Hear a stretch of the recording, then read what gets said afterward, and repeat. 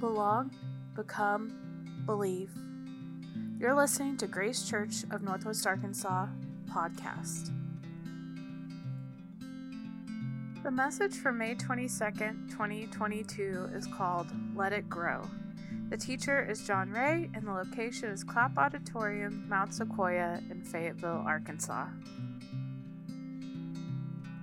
Well, good morning again. My name is John Ray. This is Grace Church of Northwest Arkansas. If you're listening on the podcast or watching on the Facebook feed, we are really glad you're here. How many of you have read Frederick Buechner? Anybody in here? Yeah. He's from a while back, but he's an incredibly talented author. If you're looking for something to read, I'd recommend Buechner highly. He once wrote that on her deathbed, Gertrude Stein is said to have asked, "What is the answer?" Then, after a long silence, asked, "What is the question?" He says, don't start looking in the Bible for the answers it gives. Start by listening for the questions it asks. Parables are stories. They tell stories, but they also ask questions. They ask questions about our assumptions about how things work, the nature of reality, who we are, who God is. What are we responsible for? What is God responsible for? The questions that the Bible asks are profound and plenteous. One of the biggest questions the Bible asks is, what is the kingdom of God like? Now again, in our modern culture, kingdom of God sounds like a churchy word, sounds like a churchy concept. But we understand, again, we have to keep going back to the gospel, the proclamation of the good news.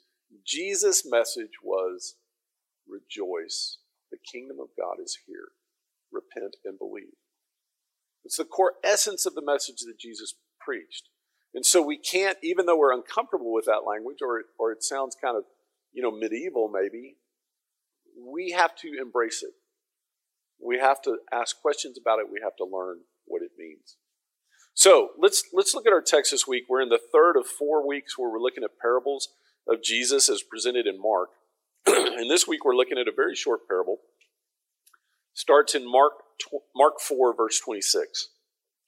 He also said, the kingdom of God is like. Now let's stop for a minute. So when you say something like this, the kingdom of God is like, it presumes that there is a question being asked. What is the kingdom of God like? Jesus goes on to say, the kingdom of God is like someone who spreads seed on the ground. He goes to sleep and gets up night, day. The seed sprouts and grows, though he does not know how. By itself, the soil produces a crop. First the stalk, then the head, then the full grain, then in the head. And when the grain is ripe, he sends the sickle because the harvest has come.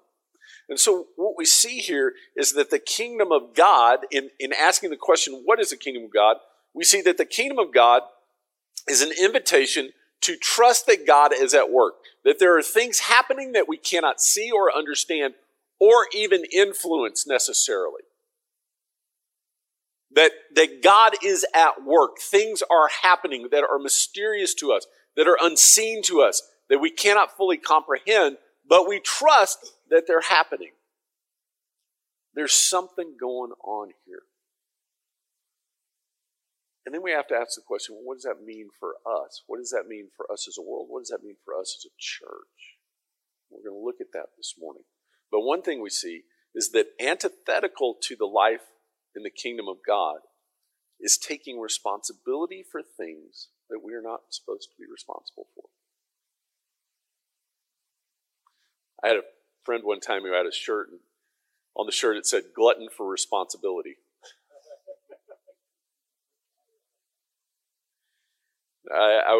Anybody else feel that in here? Just being a glutton for responsibility, right? You take responsibility for things. I really have come to see that my primary response whenever I'm counseling anyone, and I'm not a counselor, so it's not that specific sense, but whenever I'm talking with someone who's facing a problem, one of the first things I have to help people do is help them discern, what are you responsible for and what are you not responsible for? Because so much of our anxiety in life is we're taking responsibility for things we're not supposed to be responsible for. Now, the other side, we get the other side as well, right? So we're not being responsible for things that we should be. So this area of understanding this question, what is the kingdom of God is like? What is God responsible for? What are we responsible for? These are essential questions that we all have to deal with, and not just once, but in an ongoing basis and in a variety of areas. We have to deal with these things. It also understands that this is a call for us to participate, right? We may, in this parable, I think we are the sower. We are the ones out there we're like sowing seed and we're reaping harvest. We're just not making it grow here with this. Now, let's review a little bit in the purpose of parables, because I think when we talk about this responsibility, this is going to be key to us. If we jump back just a few verses, and starting in verse 10, where Jesus was telling about the parables, he said this. He's talking to his disciples. He says, when he was alone, those around him with the 12 asked him about parables. He said to them, the secret of the kingdom of God has been given to you, but to those outside, everything is in parables. So although they look, they may not, and then he quotes Isaiah, so although they may look, but not see, although they hear, they may not hear, but not understand. So they may not repent and be forgiven. We talked about the implications of that a few weeks ago. But what's key here is that there is a temptation when we get into this realm to start to think that there is some kind of secret, mysterious knowledge that we're going to get. Having the inside track on things. We're going to talk about how that can be abused here in just a minute. But we do need to understand that the parables are there to show us something that we couldn't otherwise see. We talked a lot about the teaching team this week that, literally, if you look at the Greek, the image that a parable gives is laying one side alongside another, throwing something out there to say, this is like this. Like, if you want to understand like this, let's throw this alongside so you can understand what that thing is in relationship to it. That's literally the meaning of the word parable. But beyond that, I think parables invite us to understand things through. And help me come up with an easier word for this, y'all. Jane, my wife, will give me grief for this because it's the $2 seminary word. But the parables are like, they give us a divine epistemology.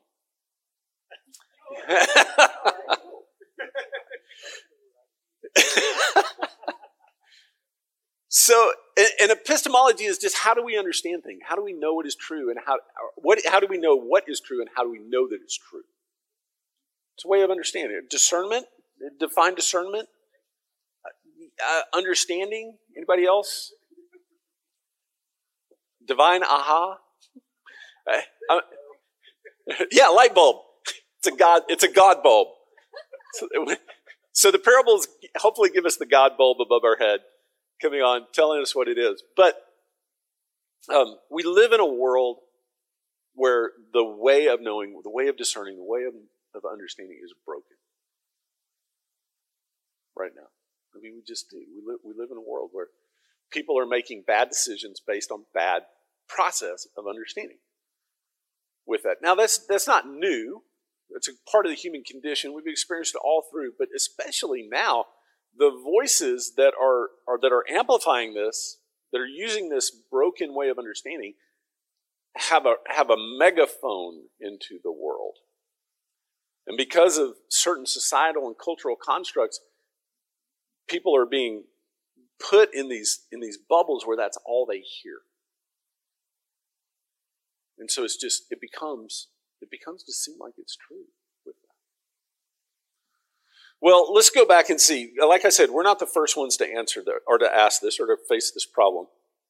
Leah and the teaching team this week asked a really important question. She was like, well, what did this mean to the original audience? What would this parable have meant to the original audience? Which is something we do here at Grace. Whenever we're doing the study, we ask, what does it mean to the original audience? And the questions they would have been asking are you the Messiah? They would have been looking at Jesus and listening to him and saying, are you the one? And are you the one that is going to do what we think you were supposed to do? Get rid of the Romans. Bring back the practices like we are. Elevate the nation. Get rid of the bad guys.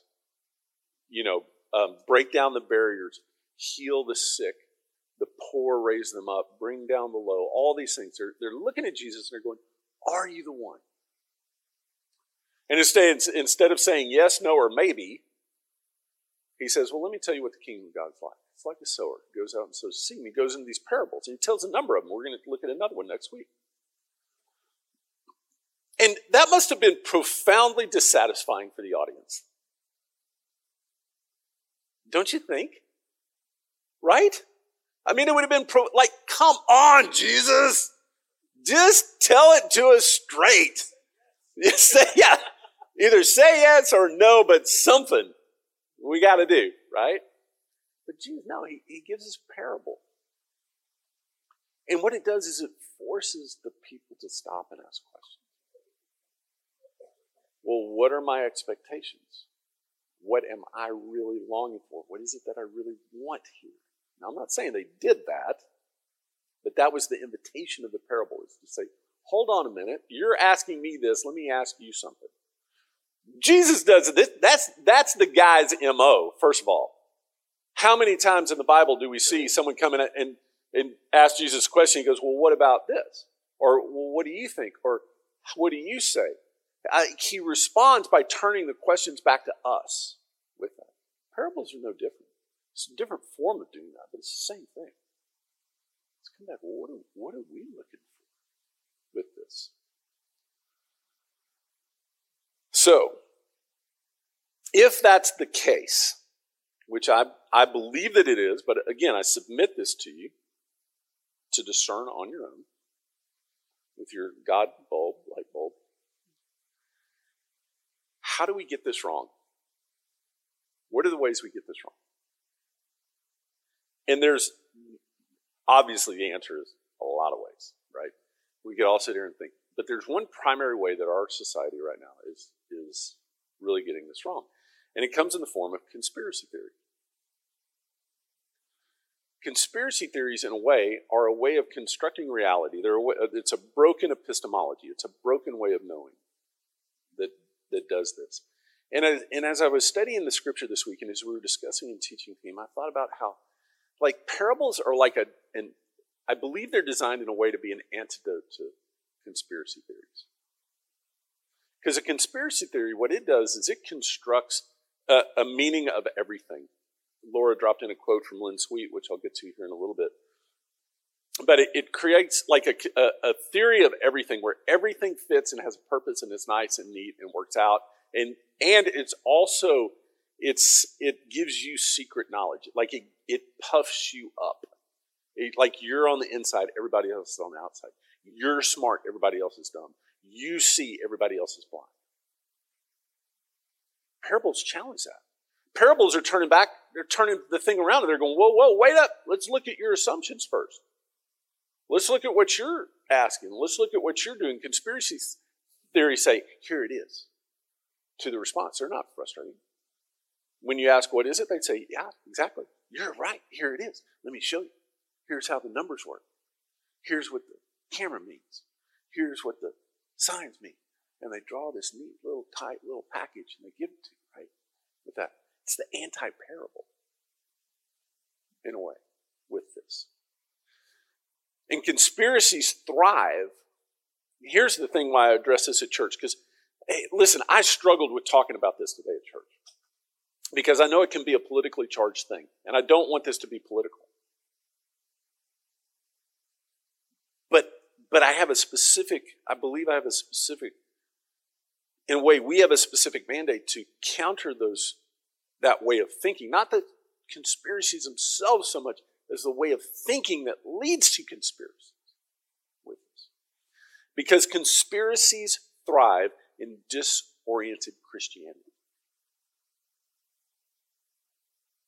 They thrive in disoriented religion in general, but in disoriented Christianity in particular with that. A conspiracy is the promise of substance somewhere else. Like it's a way of throwing off and making all the problems someone else's problem. Assigning blame to someone else. Christianity is always looking and saying, where am I? What is my responsibility here?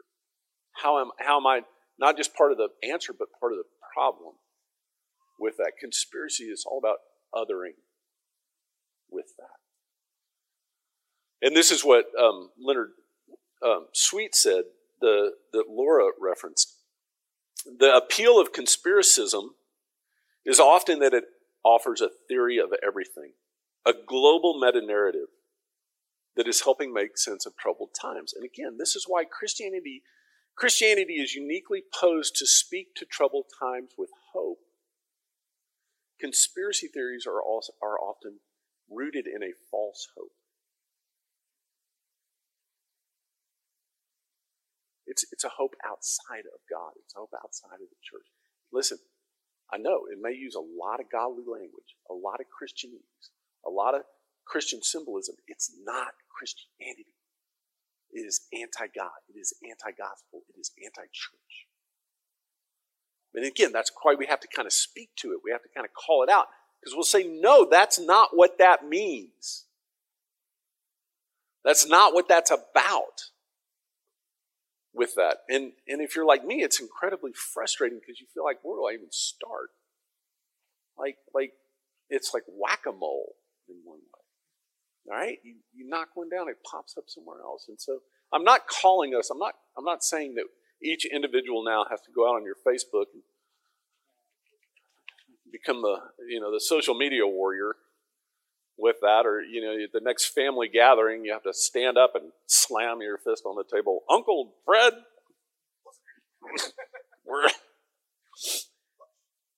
no, I'm saying that we have a profound responsibility here not to give in to that. That's the primary thing we have here, is for us not to give in to that. And the way we don't give in to that is not by just focusing on that thing, okay, right? Because we all know that even if we're focusing on something that is malicious or untrue, if that is our focus, that has the predominant effect on us. No, we have to look. And that's why we're drawn back to this. We're drawn back to the Word. We're drawn back to the church. We're drawn back to the gospel. And to the parable in particular. And we're drawn back into asking questions. We're drawn back into asking questions. What is the kingdom of God is like? Where am I seeing this in my life? Where am I living in accordance with the kingdom? Where am I not? What am I trusting? What am I taking responsibility for that I shouldn't? And what should I be taking responsibility for that I'm not? That's the essential thing. That's the antidote to that kind of conspiratorial thinking. Is to start with our epistemology, our discernment, our way of knowing, our way of understanding. And to look to Jesus as the master teacher. To understand it wasn't just what he said that was true, it was how he said it that was true. Jesus shows his work. He doesn't just arrive at the answer and say, do it because I told you so. Why should I do this, right? Because I said so, young man. No, God's not like that. I mean, yes, there are things we are called to trust in the midst of unknowing. Okay, but living by faith in what God says is much different than just obeying out of, I told you so. Two very different things, y'all. Two very different things. Jesus is always inviting us to trust, to live by faith, to say yes, to live by this faith, but also drawing us into saying, and here's why, and here's why, and let me show you why, and come practice this, and follow me, and do this, and see this. Jesus wants to reveal Jesus' self to us. God wants to reveal God's self to us. But again, we talked about this last week. Our kind of enlightened methodology is hear it, understand it, and obey it, maybe. And God is calling us to say, hear it, obey it and understand it? Maybe. I mean, because we're all going to have stuff we don't understand. There's too much out there. It's too complex. Who knows how the seed grows? The soil scientists, the people with agronomy degrees, they can tell us a lot about it. They still don't know. How do plants draw nutrients from the air? We can describe photosynthesis. We can't make photosynthesis.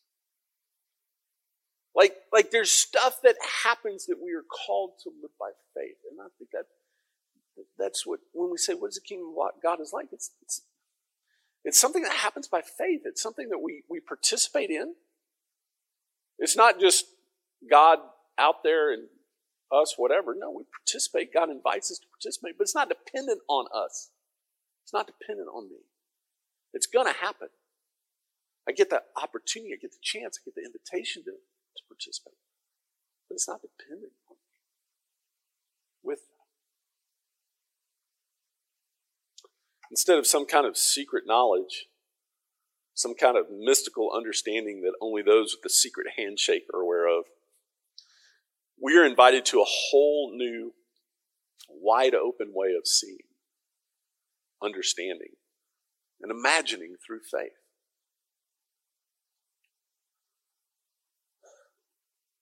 So as a church, we are called to understand that Jesus' words are an antidote to this conspiratorial thinking, as they are to selfish thinking, hopeless thinking, arrogant thinking, individualistic thinking. Jesus' words act as an antidote to this. And this is interesting, especially as we look at us as a church. Who we are right now. 2+ years of pandemic. Over 1 million Americans dead. Countless lives affected. Jobs shifted. Economy shifted. Families broken. Relationships strained or not broken. And as a church, weeks and weeks of just meeting online. How do we be the church? When can we get together? What are we going to do? Who's going to serve in what position? How are we going to go forward, right? It's easy to get overwhelmed by that.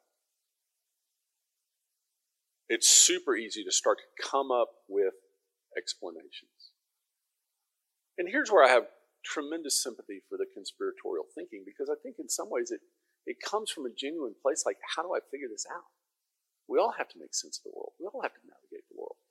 We all have a way of moving through the world, right? So in a way, the essence of it, or the beginning part of it, isn't bad. We all have that.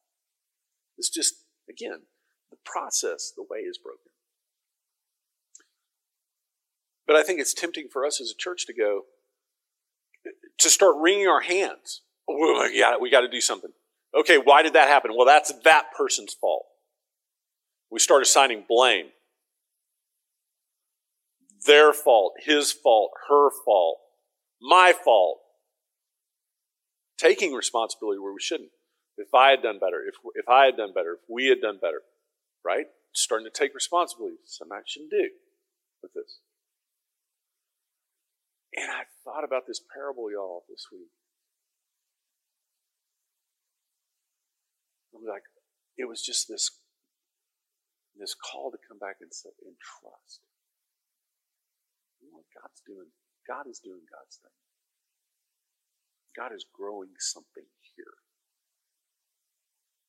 God is growing something here. Has been growing something here. Will grow something here. Parts of it are flowering. Parts of it are germinating. Parts of it are ready for harvest. Parts of it are just coming into bud. That's God's thing, y'all. And man, if we could just all take that deep breath and go, yes, God. Okay. Don't understand it all. But I know you're here. I know you're working. I know you're trusting. It's interesting, though.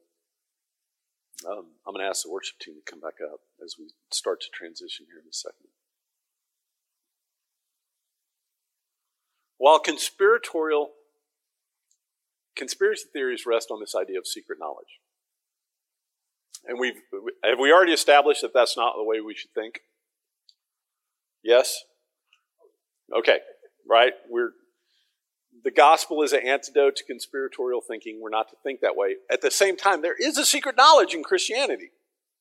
Okay? There is a secret knowledge in this. It's the truth. The truth. And the truth or let me put it this way. It seems like there's a secret knowledge because it's not acknowledged by the world. That Christianity holds to a truth that isn't acknowledged by the world. So it sets us apart. Following Jesus does set us apart. I was just reminded, Amy wrote this in one of the things, Flannery O'Connor's famous quote that says, "You shall know the truth and the truth shall make you odd." And that got me riffing on it because I love this. Gloria Steinem said, the truth will set you free, but first it will tick you off. But my all-time favorite is David Foster Wallace, who said, the truth will set you free, but not until it is finished with you first. So yes, there is this truth that seems like a secret knowledge to the rest of the world because it doesn't do it. And it is going to make us odd, and it is going to make us mad, and it is going to work us over, y'all. But it's good, and it's worth it. It's worth it. It's worth it. Most of us tell ourselves, my friend Paul said, most of us tell ourselves pleasant lies because the truth asks too much of us. I'm here to tell you, there's not a thing that is asked of us that Jesus is not going to be there working. There's not a thing that is asked of us that Jesus is not going to be there with us. As individuals, as families, as the church. So, we have our table set this morning. Our table is open to anyone who wants it. You want some Jesus? Jesus is here. Jesus is not only serving, but Jesus is what is served. He himself said, "This is my body," when he took the bread, broken for you. He said, "This is my blood," when he took the cup, given to you as a sign of the new covenant. We take that in faith. We take that in faith that Jesus is doing what Jesus said Jesus would do. Jesus is offering what Jesus said he was offering. We take it humbly. We take it together as a group, because there's no head or foot at this table. We're all equal at this table, and everyone is welcome at it. It's also the time we reflect. If you got something to pray, you got something to say, this is that time to reflect on what has been said and sung here. Just make your intent to do something with it if you're being led to do that. Don't just let it filter out. It's also the time we give. We've got an offering box here, but you can give online. We do that as part of our worship because no one here is without something to give, and everyone here has a need. So it's part of our worship to share, to recognize. Just as we take the cup communally together, we come to the table, we also share with that. So thank you for being here this morning. Thank you for listening to Grace Church of Northwest Arkansas podcast. You can find more about us online at gracechurchmwa.org. Grace and peace.